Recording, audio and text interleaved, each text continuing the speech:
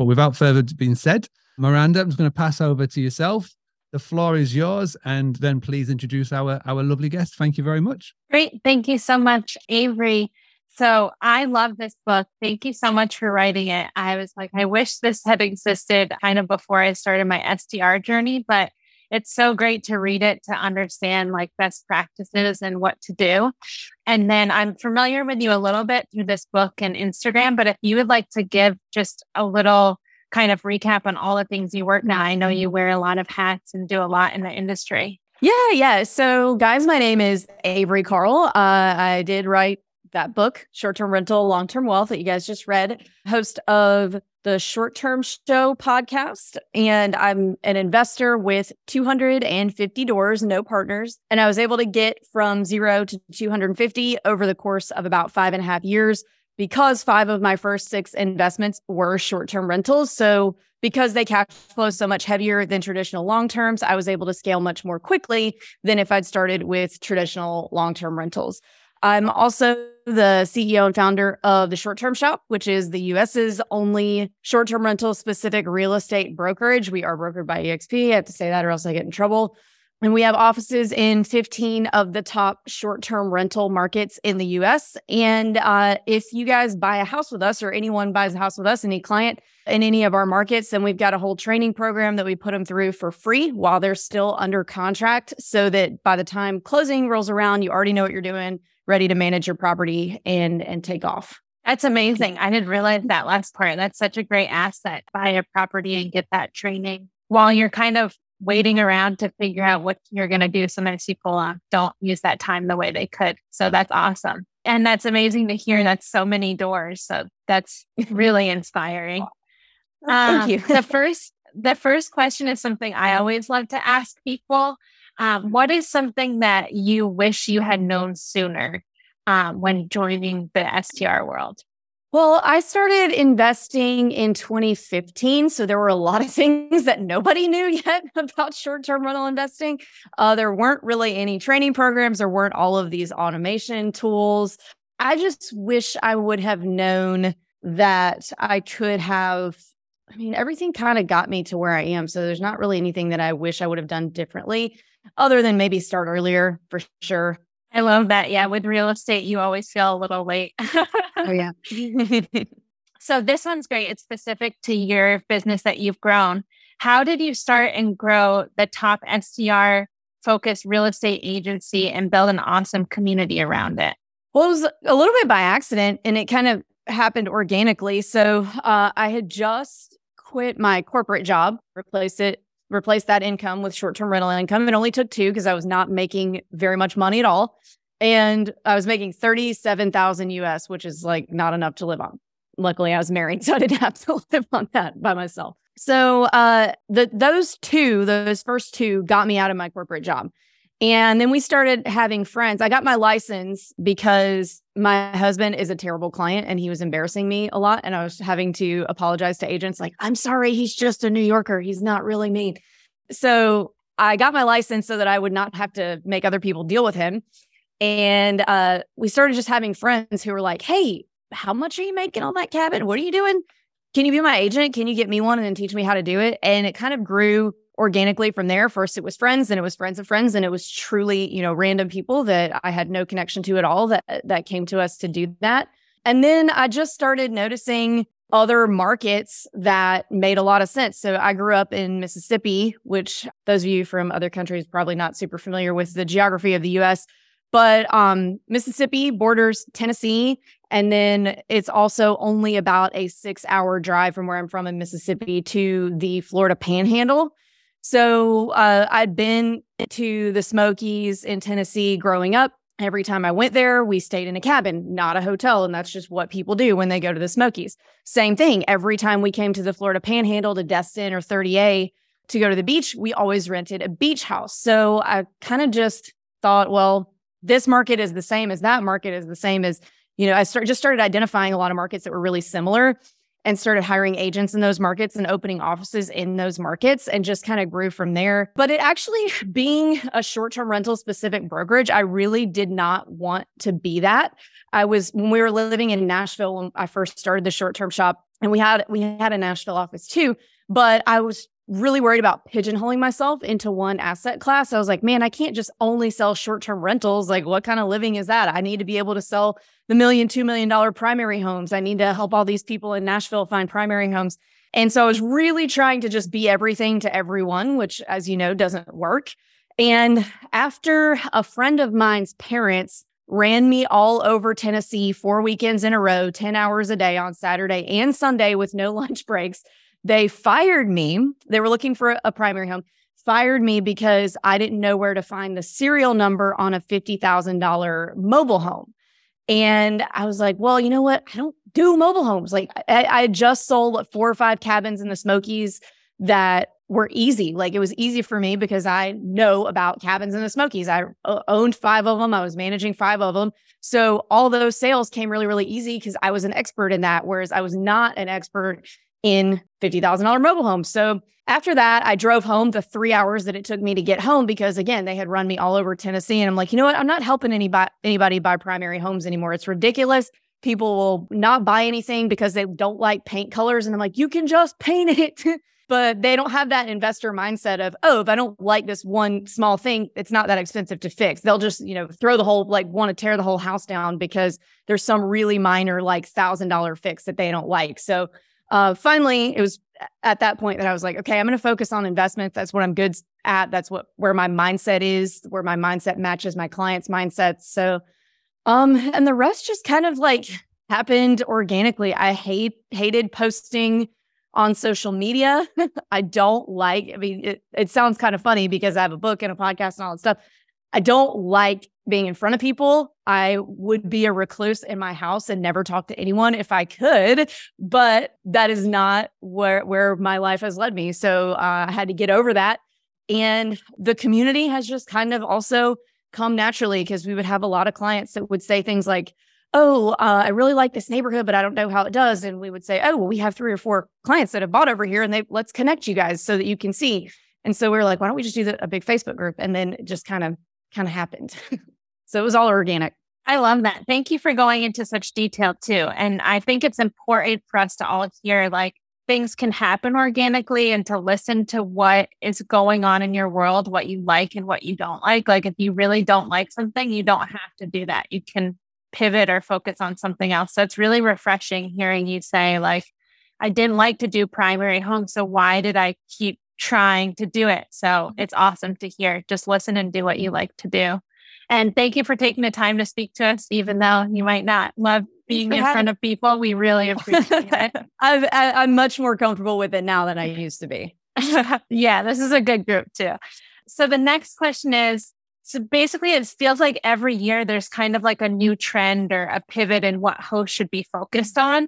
For 2023, what do you think hosts should be focused on? I think quality properties over quantity is very important. I think a lot of people get caught up. They'll hear me say, I have 250 doors. And they're like, oh, I got to have 250 doors.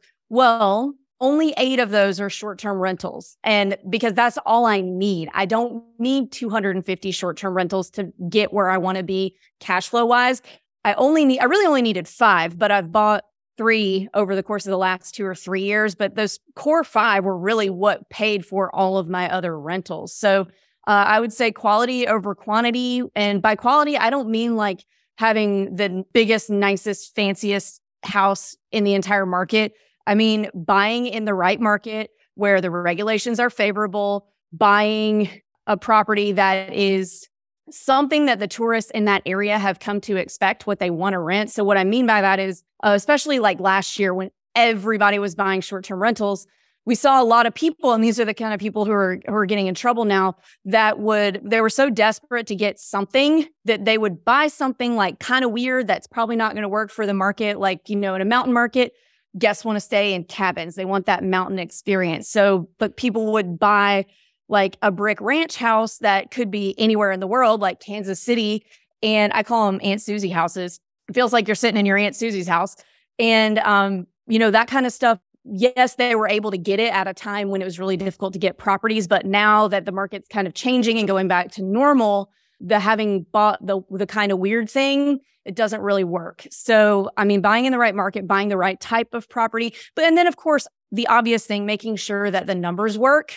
I really, really hate that phrase running around everywhere called marry the house, date the rate. I think that's really irresponsible advice because yes, will interest rates go down again at some point?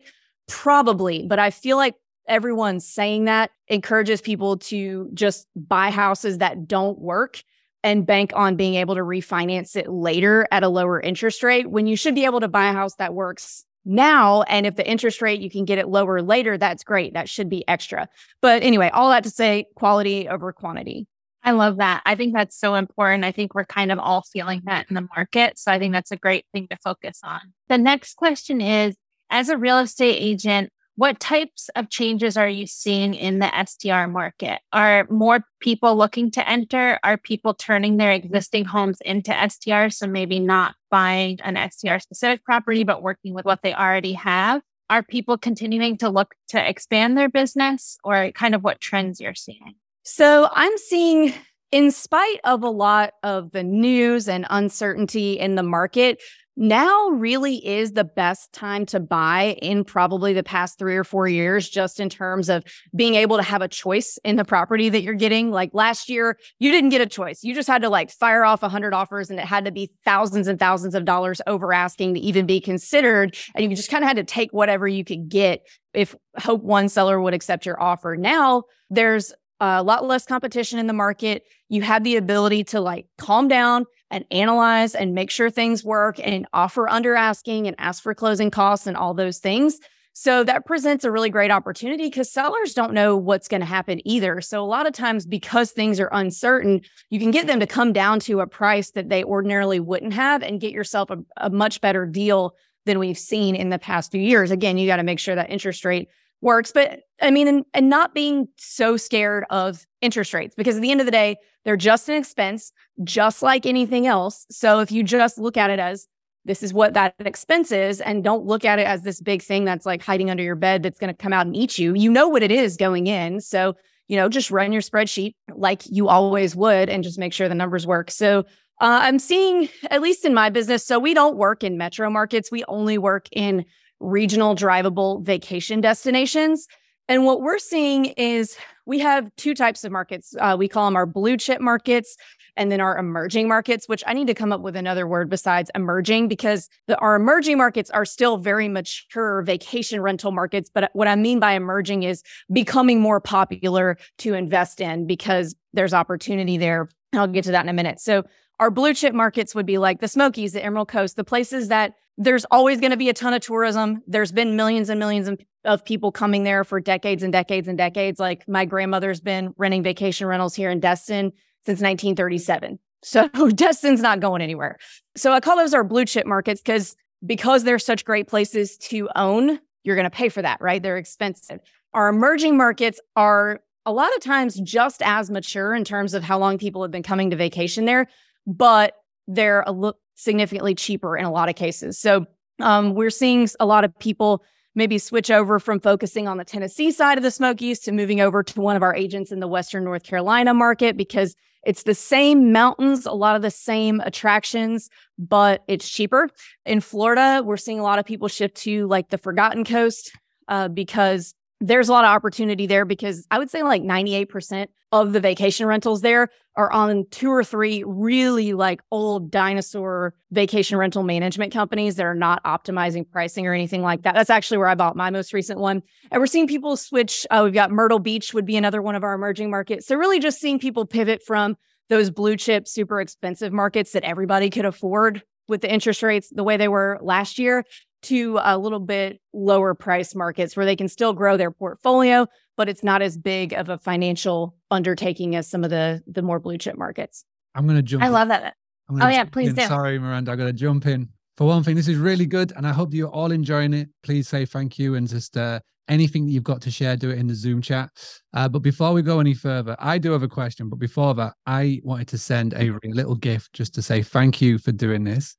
I believe it has arrived. The box is there. So Avery, if you could be so kind just to open it up, and I will explain the story around this. if it works. I feel like it's going to be like a dead body part or something, the way you've been messaging me, asking me if I've got it yet. I can confirm it's not one of them. But just as you're opening this and getting close to this one, I want to say thank you very much for doing this. Thank you very much for all of the support. A lot going on behind the scenes, and just want to say thank you very much. So, and as Avery is doing this, if you've got any questions, please can you do me a massive favor, pop it in the chat. We do have a couple that are coming in, and we do want more. But hopefully you are enjoying this. And if you're not part of the Boostly Book Club Facebook group, because I know that I'm doing this live on YouTube as well, please head over to the Boostly Book Club on Facebook and you can join it. We've got nearly 800 members. Every month we do a different book. I really hope this has worked, because if not... Hey. Oh. All right, Avery, I've got to tell you, I got to come clean. That was meant to be a box, right? So this is a box. It's meant to be a box, but this is a box that you've got to put together, right? Yeah. Oh.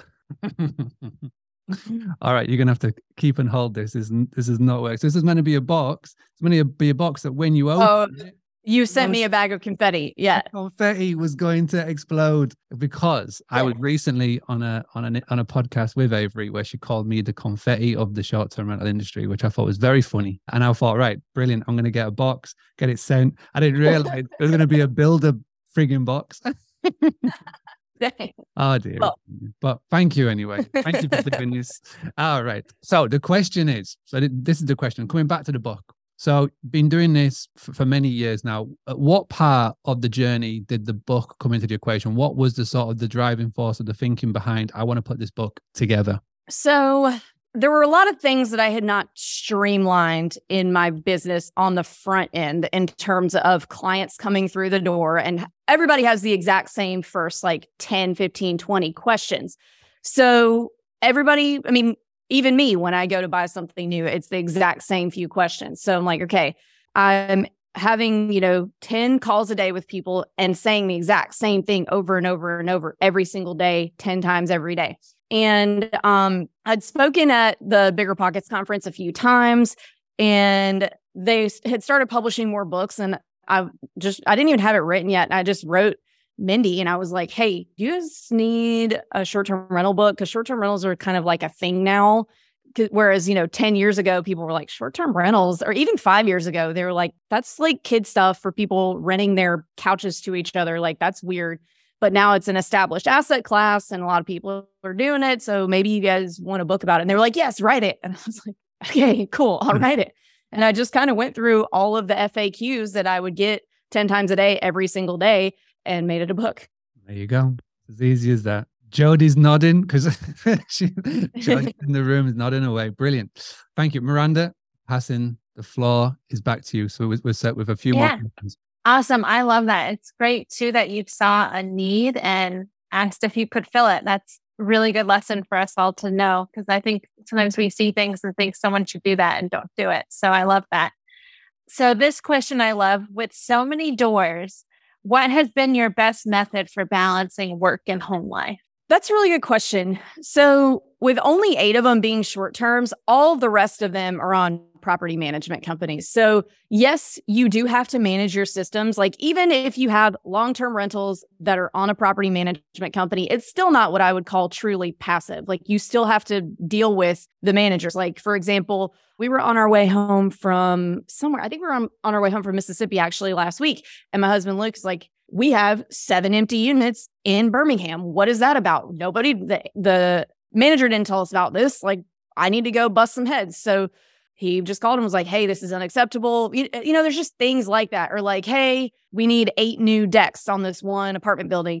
And so there's still some management stuff involved. But as far as like day to day, with long terms, you're not really dealing with them that much. Whereas short terms, people are messaging. So we have several VAs between all of our businesses.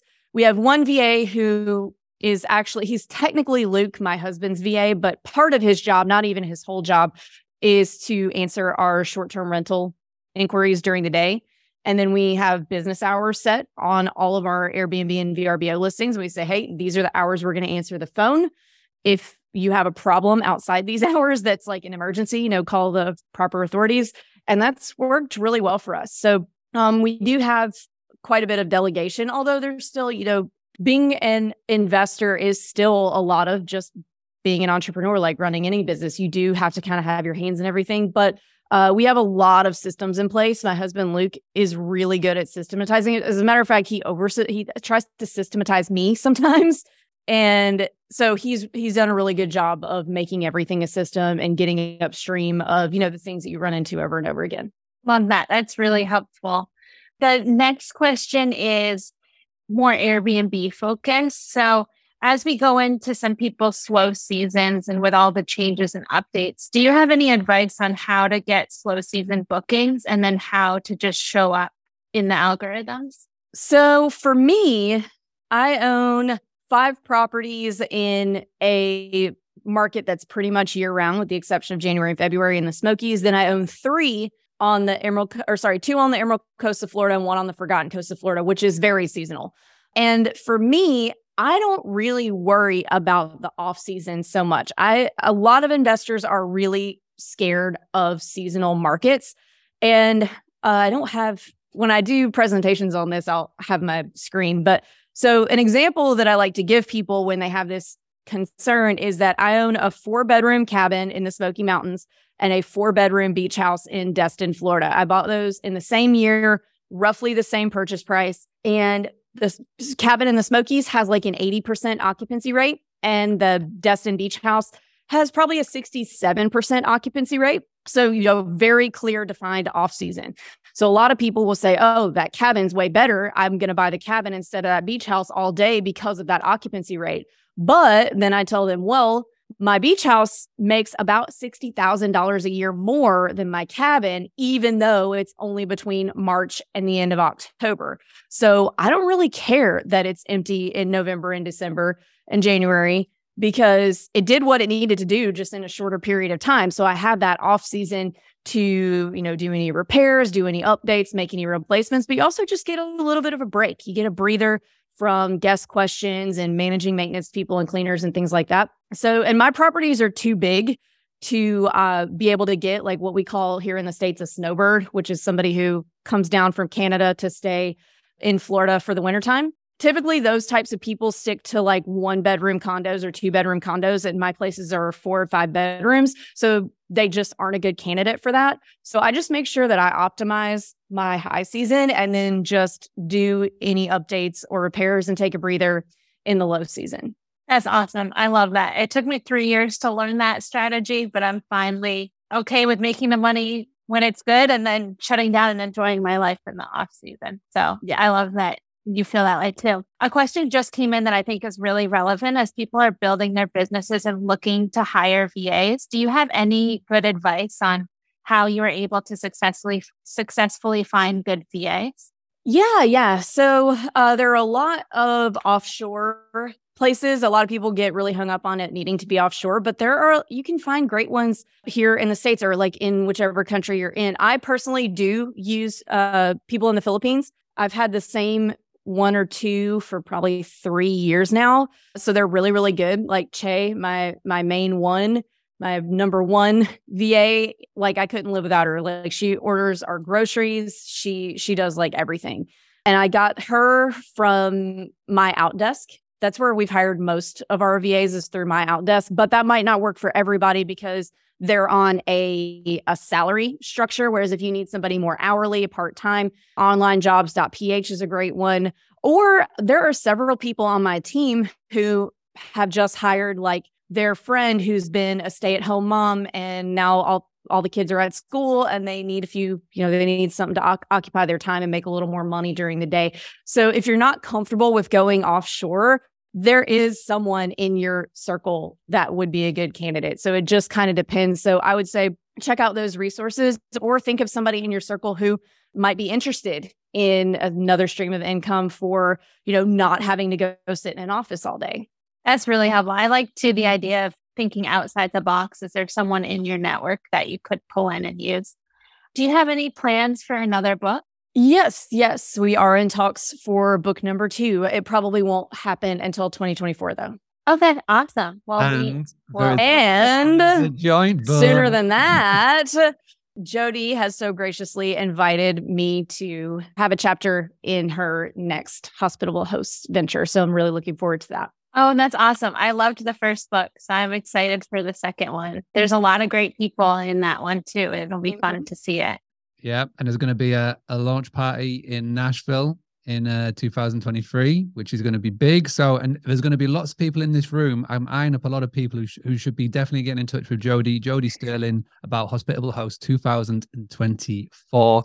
There's lots in the coming because every host has got a story, and every host should at least have that chapter in a book in some point in their life. And it's we've all got stories about the good guests, about the shitty guests, and everything in between. So we need to definitely talk about it. Avery, I just want to say thank you so much for doing that. We sent over a couple of questions, but we've thrown a few curveballs in there and you've just batted them off and answered them perfectly. Miranda, as always, thank you so much for doing this, putting this all together, getting the questions together, getting the troops together. It is amazing. Can everybody please just say thank you to Miranda and Avery in the chat?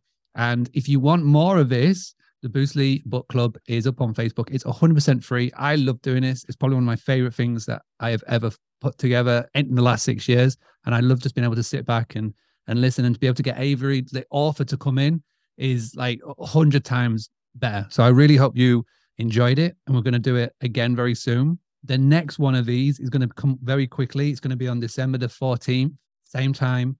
And this time it's going to be with the authors of the book, Direct Blueprint, which I'm really excited to showcase and share with you some amazing humans who've helped me put that book together. But with all that being said, Avery, if there's anywhere, any channel that you would like to send people to, where would you like them to go to find out more about all of the things, all of the hats that you're wearing? Yeah. You can join our Facebook group. It's the same title as the book, Short-Term Rental, Long-Term Wealth. So you guys are familiar with that. Or Instagram, it's at The Short-Term Shop. We do a lot of posting on there too. So those are probably the two easiest ways. And then our website, theshorttermshop.com. Amazing. All right. I can see loads and loads of nice things in the comments, which is lovely. Thank you, everybody. All right. Have a good night, good morning, good afternoon, wherever you are in the world. And we shall see you again